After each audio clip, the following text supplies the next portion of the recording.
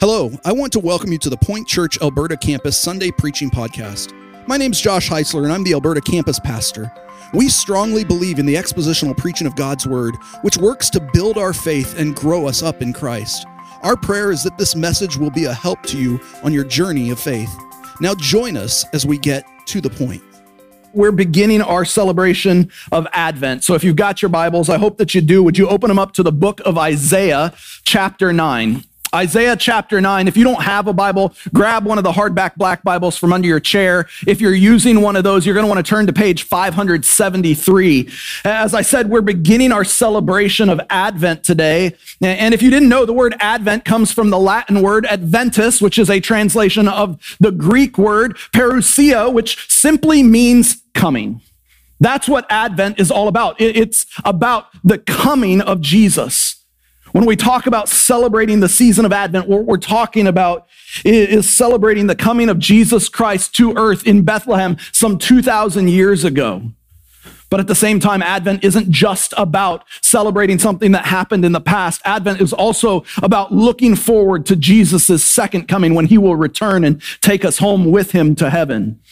That's what we celebrate during the season of Advent. But the truth is, up until recently, the celebration of Advent is something that a lot of Protestant churches, especially the Southern Baptist Convention and just American churches in general, haven't really celebrated. To be perfectly honest, I grew up in a mega church out in Washington State. It was an Assembly of God church, but either way, we never celebrated Advent, but the celebration of Advent is not new. It has been around for thousands of years. In fact, we've got records from the early church from 380 AD at the Council of Saragossa where they actually talked about the celebration of Advent. The celebration of Advent is nothing new. It goes all the way back to the earliest Christians.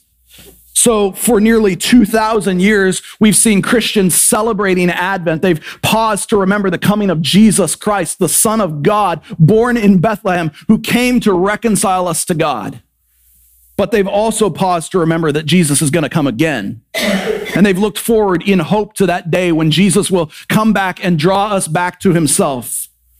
So often in this season between Thanksgiving and New Year's, we get drawn off by all of the dozens of distractions that come our way with the hustle and bustle of Christmas, everything that's coming at us. We lose track. We get distracted. We begin to focus on the activities that we have for this season. Food and festivities, gifts, decorations, music, cookies, more food, memories, holiday traditions we reenact every year. We get distracted, and by themselves, none of those things are bad. By themselves, a lot of them are actually really good. But somehow along the way, as we're doing all of that, we can take our eyes off of what we're actually trying to celebrate. And Jesus becomes just a footnote in the middle of all the celebration. And that's what Advent is meant to help us with. Advent is meant to help us to be intentional about celebrating the arrival of Jesus and looking forward to his second coming. So as a church, we're going to celebrate Advent over our next 5 gatherings together. We're going to be intentional about looking to Jesus. And as we do that, we're going to have a unique emphasis for each week. Today, we're going to talk about hope. I don't know if you picked up on that already from the songs we were singing, the scripture readings from the prophets that we looked at. Today is about hope, but in the weeks to come, we're going to talk about love and joy and peace and Jesus Christ himself. But today, as I said, is about hope. So let's go straight to Isaiah chapter 9. And as we do, we're going to see that the scriptures foretold of a great hope. Isaiah chapter 9, we're going to look at verses 1 through 7 together. Hear the word of the Lord. But there will be no gloom for her who is in anguish. In the former time, he brought into contempt the land of Zebulun and the land of Naphtali, but in the later time, he has made glorious the way of the sea, the land beyond the Jordan, Galilee of the nations. The people who walked in darkness have seen a great light. Those who dwelt in a land of deep darkness, on them light has shone. You have multiplied the nation. You have increased its joy.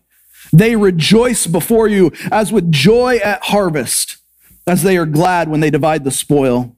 For the yoke of his burden and the staff of his shoulder, the rod of his oppressor, you have broken as on the day of Midian. For every boot of the trampling warrior in battle tumult and every garment rolled in blood will be burned as fuel for the fire. Here's the part we've probably all heard before. For to us a child is born. To us a son is given, and the government shall be upon his shoulder, and his name shall be called Wonderful Counselor, Mighty God, Everlasting Father, Prince of Peace. Of the increase of his government and of peace there will be no end. On the throne of David and over his kingdom, to establish it and uphold it with justice and with righteousness from this time forth and forevermore. The zeal of the Lord of hosts will do this. This is the word of the Lord. Let's pray. Lord God, as we pause today and we begin this celebration of Advent, and we begin by talking about hope, God, I ask that you would help us to place our hope squarely where it belongs today. That as we look forward to this next month of celebrating your arrival here on earth, we wouldn't let the many things we do throughout the month become our hope. The experiences, the gifts, the food, the gatherings, all of these things, let those not ever become a distraction from where our hope ought to actually lie, in your Son who's worked on the cross to save us to you. Lord God, we need your help with this today, so we ask that you would speak to each heart here today, that you would encourage us and empower us to walk following you. Do a work in us today, God. We ask this knowing that you are able.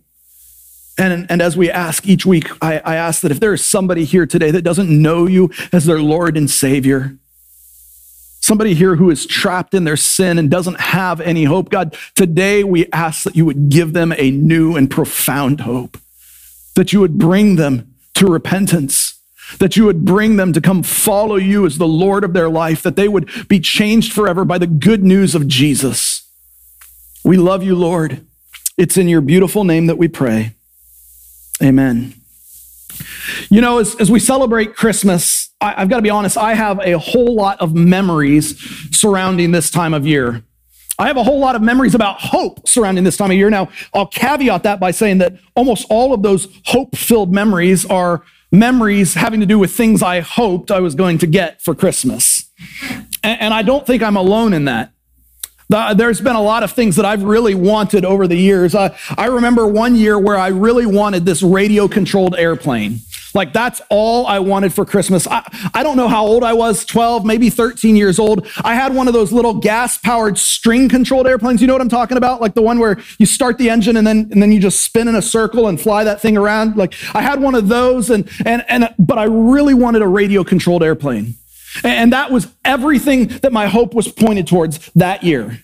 Like, I was dropping hints left and right. Like, I was dropping more hints than Ralphie was for that official Red Ryder carbine action 200-shot air rifle that he wanted, right? You know what I'm talking about, right? Like the one with the compass and the stock. I was dropping more hints than Ralphie was because I wanted that RC airplane. That's all I hoped for that year. And while I know you guys were always good kids, I know the kids in the room, you guys are good kids who never, ever get under the tree and snoop through the packages to see which ones are for you. Well, I know that's you guys. I was never one of those kids. Like, our parents would warn us all the time, stay out from under the tree. But as soon as they were gone, my brothers and I were under that tree, snooping through the packages, trying to figure out which ones were for who. And that year in particular, this large cube-shaped box appeared under the tree. And I just knew that was my RC airplane.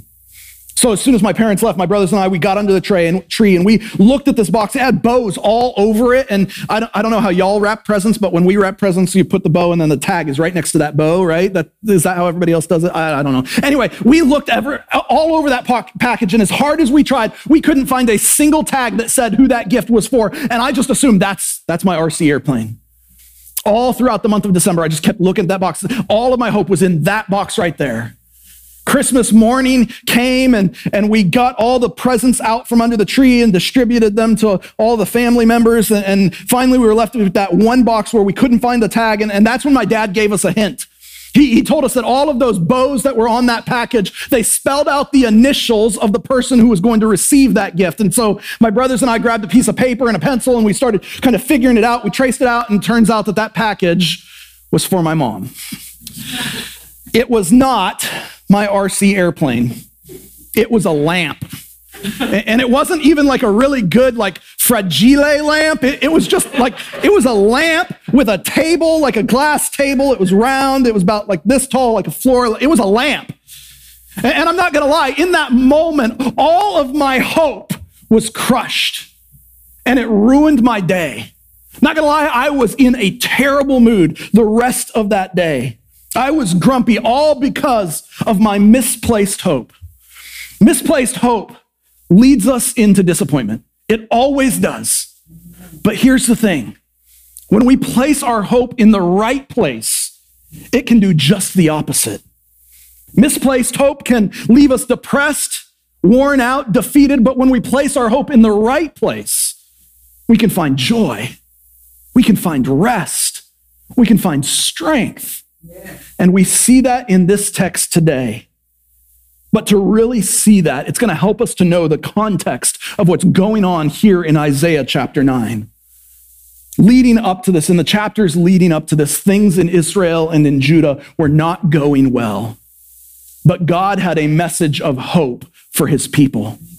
The prophet Isaiah was a man of some influence. Many scholars believe he was the cousin of King Uzziah, the 8th king of Judah, after Israel was divided into the northern and southern kingdoms. And in Isaiah chapter 6, we read how the Lord gave Isaiah a message of condemnation to proclaim.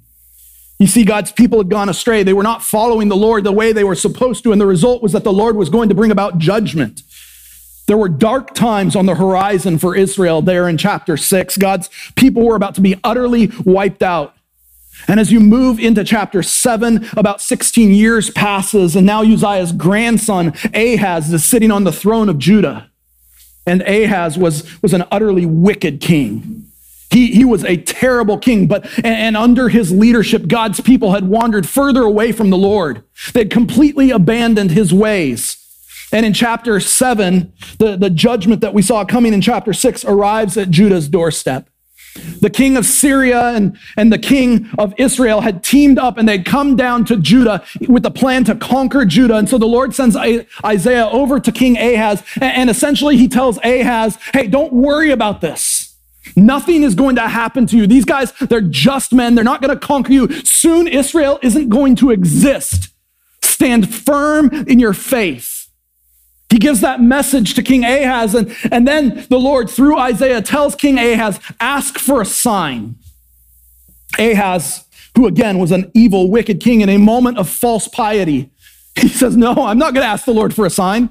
His word tells me, do not put the Lord to the test. But here's the thing.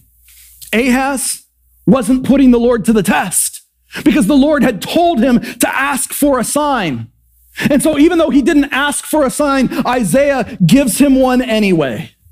In chapter 7, verses 13 and 14, Isaiah says, hear then, O house of David, is it too little for you to weary men, that you weary my God also? Therefore, the Lord himself will give you a sign. Behold, the virgin shall conceive and bear a son, and shall call his name Emmanuel. So Ahaz doesn't want a sign, but the Lord gives him one anyway. And the sign is a son, born to a virgin, and his name is Emmanuel, which means God is with us. In the midst of this dark period, in the midst of all this despair, the prophet Isaiah provides this like brief light of hope 700 years in advance of when it's going to come. And then everything goes dark. They get this promise of the sign of a son who's born to a virgin, who is literally God with us here on earth, and everything goes dark. The rest of chapter 7 and chapter 8 discuss the destruction and devastation that's coming as God tells Ahaz how he will use the Assyrian Empire to utterly destroy their world as they know it. And it's all summed up in the last verse of chapter 8. Look at chapter 8, verse 22. It should be right there if you're at chapter 9. He says, and they will look to the earth, but behold, distress and darkness, the gloom of anguish, and they will be thrust into thick darkness. Years of sin, years of rebellion, years of living for themselves, years of ignoring God. And the result right here is that God leaves them to their own devices.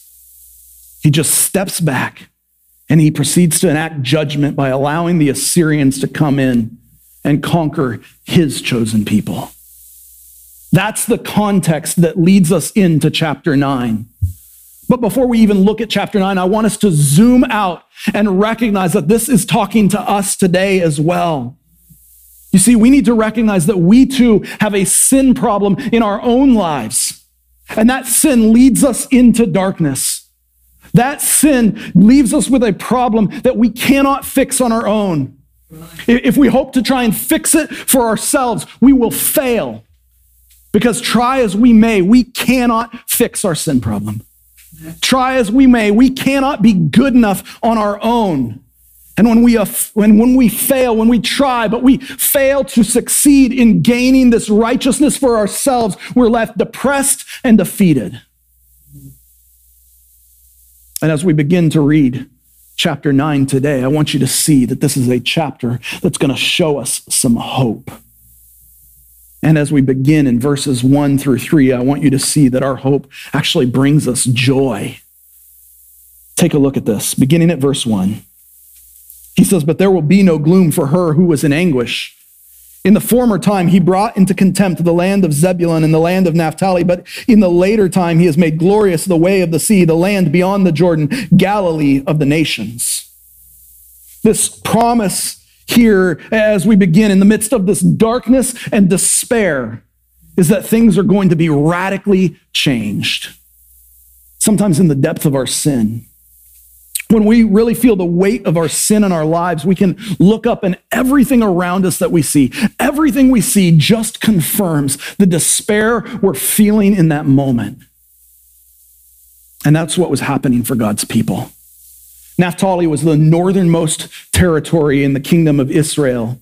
It was located along the northwest banks of the Sea of Galilee, and Zebulun was located in South Galilee. And at this point in history, as Isaiah is making this prophecy, the Assyrian Empire had already come in and conquered both of those territories. They'd already set them up as vassal states. They're provinces of Assyria. And as Judah stands and they look to their northern border, they see this wave of Assyrians coming toward them. They look out and all they see is hopelessness. All they see is despair. Everything they see is confirming their deepest fears. So the people at this point really can look out and see nothing but despair. These northern tribes have already fallen. But the prophet is telling Judah, he's telling them in this moment, he's saying, hey, these tribes that represent everything that's gone wrong, that represent everything that means your worst nightmares coming to fulfillment in your life, out of those tribes right there, hope is about to shine forth. He's saying this despair and gloom that you're surrounded by is about to become your source of joy. Look at verses 2 and 3. He says, the people who walked in darkness have seen a great light. Those who dwelt in the land of deep darkness, on them light has shone. You have multiplied the nation. You have increased its joy. They rejoice before you as with the joy at the harvest, as they are glad when they divide the spoil. In the heart of this despair, a great light is dawning for God's people, and that light brings joy. God's promising through his prophet that things are about to be different. And there's something in this darkness and light metaphor that we have got to pick up on if we really want to understand the good news that we see right here. You see, when light comes in, the darkness doesn't get any darker. It simply runs away. I think the darkest place I've ever been in my life has got to be on the flight deck of an aircraft carrier on a moonless night when all the lights are off in the middle of the ocean. Just completely black. You can't see a thing. You can't see 6 inches in front of your face. And when it's like that, if you don't have at least some sort of flashlight, like, it's a scary place. There's all kinds of hazards, things you can walk in, things you can trip over. And so in order to get around, you'll just kind of shuffle your feet and kind of feel like I've walked around in my flight gear like that on the flight deck at night. It is terrifying. But here's the thing about that darkness. If you've got a flashlight, even if it's a very, very dim flashlight, like when I say dim, I think of like we had these finger lights we would fly with, and they just strap around your finger, and it was a little tiny LED, like it took a couple of like hearing aid batteries, like little tiny flashlight. If you took even the dimmest of flashlights and turned it on, all of a sudden, everything that made that flight deck scary was gone. Because even as dim as that little light was, the darkness didn't get any darker. When you turn that light on, the darkness simply runs away. And now you can see where you're going. Now you can see what's going on. And that's what was going on here. When you introduce light into the darkness doesn't get any darker. It just goes away. And once you have light, everything that's scary is gone. And that's what Isaiah's saying. He's saying this great light has come, and that light is this promised Savior, and he brings us joy. We don't have to be afraid anymore. That's what verse 3 is talking about. You see, this coming Savior, our Savior, Jesus, he brings a profound joy because Jesus is the light that expels the darkness of our sin. In John chapter 8, Jesus said, "I am the light of the world. Whoever follows me will not walk in darkness, but will have the light of life." Jesus is this light, and that light brings us joy. So our hope, Jesus, he brings us joy. So as we consider this Advent season, let me encourage you, rejoice in your hope. Like, have joy, celebrate your hope. But don't just rejoice in your hope, because our hope doesn't just bring us joy, it also brings us victory. Look at verses 4 and 5. Isaiah says, "For the yoke of his burden and the staff for his shoulder, the rod of his oppressor, you have broken as on the day of Midian. For every boot of the trampling warrior in battle tumult and every garment rolled in blood will be burned as fuel for the fire." Our hope brings victory. Right there in verse 4, we see this threefold victory over oppression. The yoke is broken. The staff is broken. The rod is broken. Now, these three things could be pointing to the weapons that were physically used to actually come in and conquer Judah. Or it could be a metaphor that's talking about the oppression that comes when you're paying taxes to a foreign ruler, when that foreign ruler comes in and drives you out of your land or tells you have to follow their leadership. But either way you see it, what you see here is that those weapons, whether they're a metaphor or real, they're being destroyed in a miraculous way, just like in the days of Midian. That reference, by the way, is a reference to Judges 6 and 7. It's going back to the story of Gideon. Do you remember Gideon? God calls out to Gideon and he puts out that fleece to make sure it's actually God talking to him. I don't recommend that, but that's what he did, right? So that's the story of Gideon. The Midianite army had been oppressing Israel. And in chapter 6 of Judges, we see God call in Gideon to serve him and lead his people. And then in Judges chapter 7, we see God command Gideon to take his army of 32,000 men. That's an army. And winnow them down to just 300. He then gives commands to Gideon about how he's going to go and fight the Midianite army. And they don't fight the way they expect. They grab torches, they grab pots, they put the torches in the pots, they surround the army, they break the pots, they shout, there's firelight, and God goes to work. And he brings about this miraculous victory where God causes the Midianites to fight themselves to death. And Israel is victorious without even raising a sword. That's the days of Midian that they're talking about right here. Complete, unmitigated victory. The kind of victory that you cannot have on your own. The kind of victory that is dependent completely on God. That's what verse 5 is describing. It's the kind of victory where Even your enemy's boots and uniforms are going to be burned up because your enemy has been completely destroyed. The oppression of sin is gone. That's what this promised Messiah is going to bring. A once for all victory. And that's what Jesus brought to us. Peace. Complete victory over sin.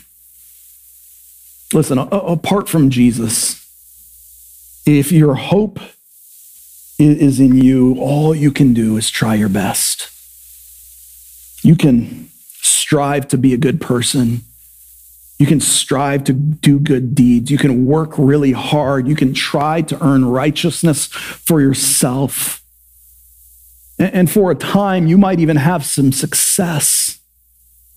You might make some progress, but the problem we have is that our very best is never going to be good enough to cover up our sin. We can't ever actually do enough to take away our sin all by ourselves. We can't actually be good enough on our own. And so if we place all of our hope in our own abilities to save ourselves, we can work ourselves to death trying to be good enough.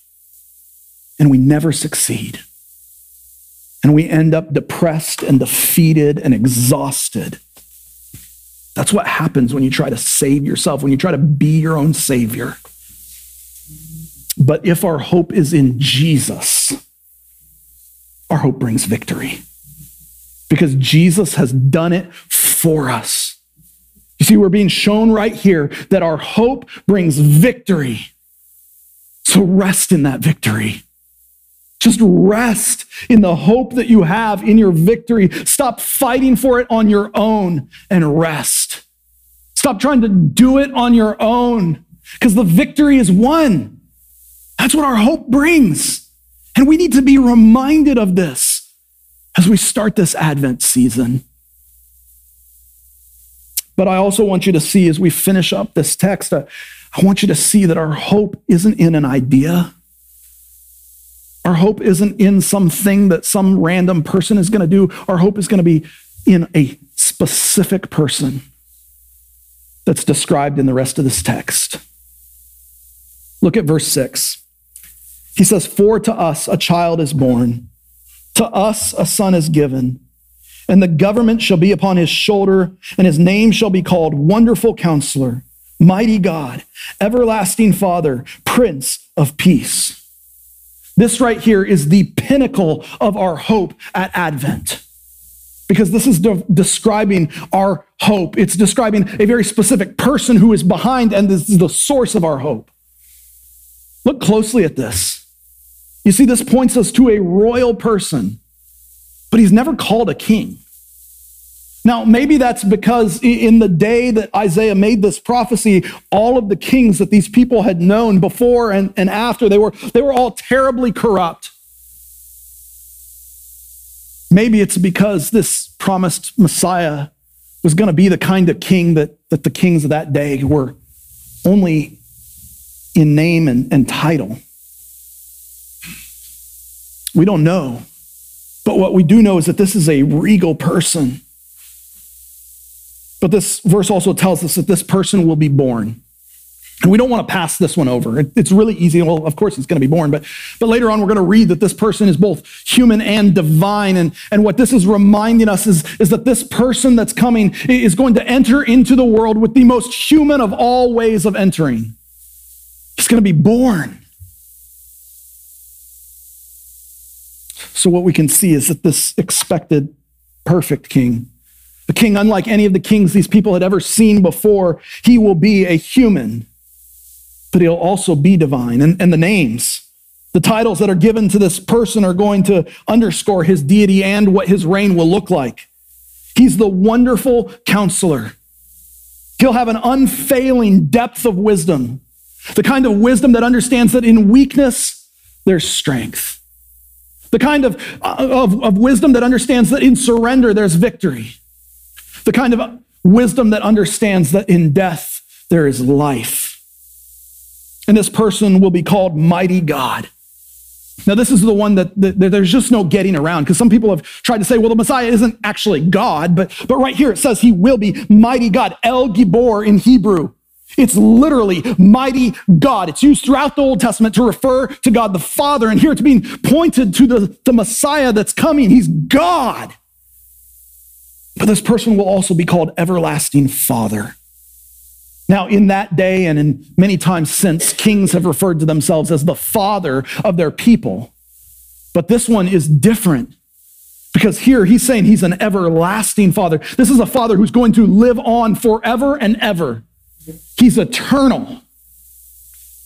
And this person will be called the Prince of Peace. He's the king who brings about an end to despair, an end to war. He brings a kingdom of peace that's described later on in verse 7. There, Isaiah says that of the increase of his government and of peace, there will be no end. He's going to have this kingdom that is ever expanding, and the peace that this kingdom brings is ever expanding, reaching more and more people.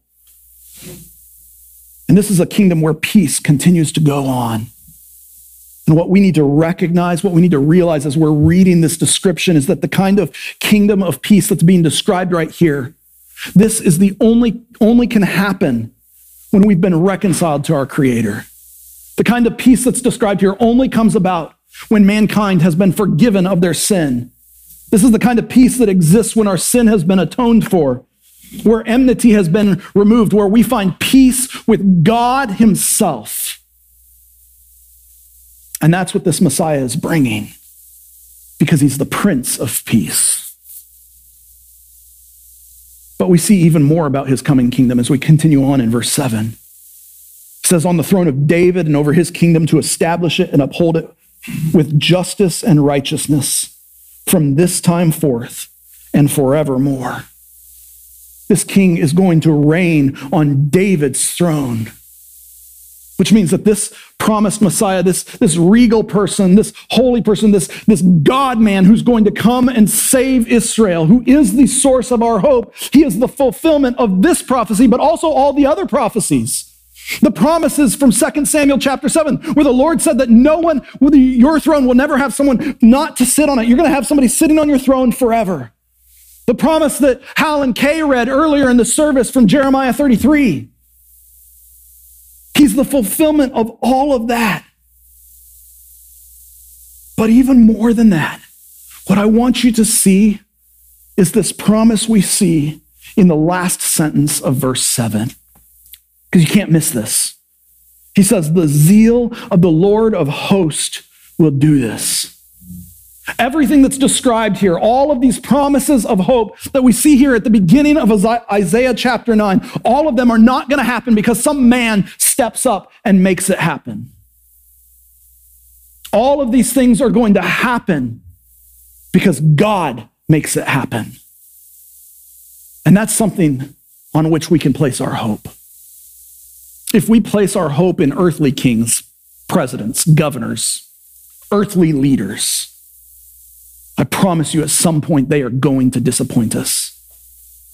At some point they are going to let us down. But if we place our hope in the promise of God, this promise right here, now things are different. Because these 10 words make it completely clear that our hope will be accomplished by God himself. And that means that this last sentence there in verse 7 is a landmark we can look to keep our eyes fixed on our hope. This time of year, there's so many things that can draw our attention away. We need landmarks to keep our eyes fixed. You know what I'm talking about when I say landmark, right? Like I don't like shopping. I'm not a fan. Like Black Friday, no, I don't even leave the house. Like I didn't even go to Tractor Supply for feed. Let the animals eat the grass or something for a day. They'll be okay. I hate going shopping out in town, especially on days like Black Friday. I do most of my shopping online. But when I do go shopping, my favorite place to go shopping is Costco. If you have never been to Costco, it's like Sam's Club, only 1,000,000 times better. The people are friendlier, the products are better. Everything about it, the price is a little bit higher, so I guess that's not better, but everything else, Costco is better. And the problem I have is that Costco, The nearest one is over in Mobile. And because it's over in Mobile, I don't get to go over there very often. But here's the thing, even though I don't go over there very often, a couple times, 3-4 times a year maybe, even though I don't go there very often, I don't have to get my phone out and enter the GPS in order to know how to get there, how to get back. And the reason for that is there's landmarks that guide me along the way, landmarks that I see that will tell me, hey, this is the place to turn, this is where you want to look to get home or get to the store. And I think the best landmark, the absolute best landmark to kind of help you see this would be the landmark that I use as I'm coming home. You see, as I'm coming home from Costco, heading east on Interstate 10 towards Pensacola, I don't look for the exit number for the Gulf Beach Expressway. I don't look for a highway number. Honestly, I have no idea what number it is. Instead, I look for a landmark that I'm actually going to see. I look for Buc-ee's. You know why I do that? Because every single mile, there is a green sign with white letters that says exit for someplace 1 mile. Right? There's a million different highway signs. But in South Alabama, there is only one Buc-ee's. And so I know that if I see that Buc-ee's, I have to exit the freeway and I'm on my way home. That's what I'm talking about when I say a landmark. And what I'm telling you is these 10 words here at the end of verse 7, they are the landmark that helps us to keep our eyes fixed on our hope. Because our hope isn't in man, our hope is in God. Because if God has promised to make this happen, then we know that it's a sure thing. If God has promised to make this happen, we know it will happen. Men may fail you, God won't. You see, the source of our hope is a promise that God made over and over and over again for a millennia. The promise we're looking at here was made 2,700 years ago. But here's the thing. It might be the best thing about this promise of hope is that this promise that was made 2,700 years ago, it was kept 700 years after that in a little town called Bethlehem where this baby was born.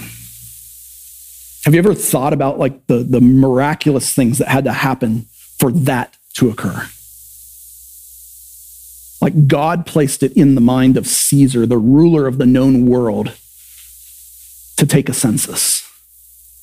All to move this family from Galilee up to Bethlehem so that the Savior who was promised to come from Bethlehem, to be born in Bethlehem, would be born in Bethlehem. And then he moved that family to Egypt. And after it was safe, he called them out of Egypt so that out of Egypt, I will call my son. And that's where Jesus came out of. And then he grew up in Nazareth, in Galilee. All so that this promise could be kept. God made all of this happen. The promise we're looking at here, it was made 2,700 years ago, but it was kept. And that's where we can find some actual hope. You see, Jesus was the fulfillment of this promise. Because Jesus is the king that every king of Israel and every king of Judah could never even hope to be. He was a king who came in the line of David to sit on David's throne. He was God in the flesh who stepped down from heaven. He put on flesh and he lived among us so that he was Emmanuel. Jesus is our wonderful counselor, who used all the wisdom of God to lead us back to himself. Jesus is our mighty God who stepped down from heaven, who put on flesh, who lived a perfect life but died a sinner's death so that he could reconcile us to himself. Jesus is our everlasting Father. He lives eternally, sitting at God's right hand, eternally interceding for us on our behalf. Jesus is our Prince of Peace, who brought sinners to peace by purchasing it with his blood at the cross on Calvary. And he reigns, like I said, on David's throne forever and ever. His sacrifice brought justice and peace, and it's God's own zeal that made this happen.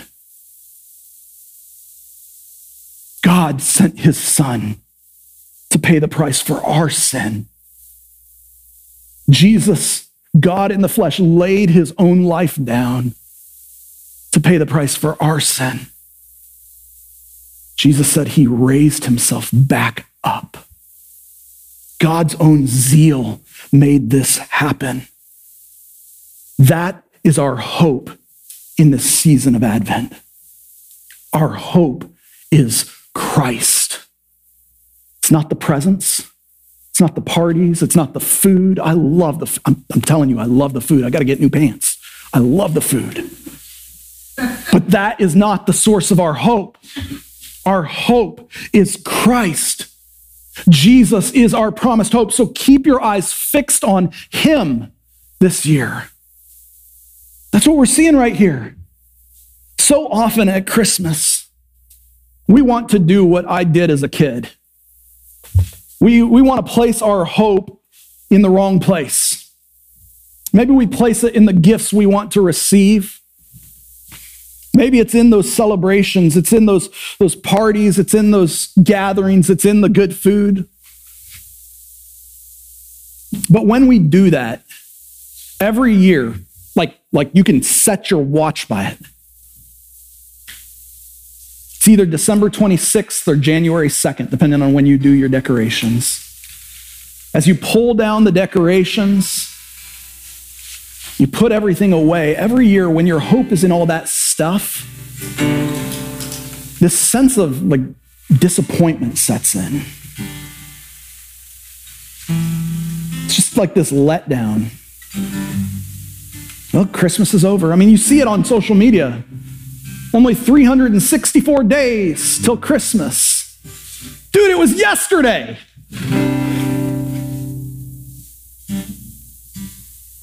But when our hope is in the wrong place, we end up with this massive letdown.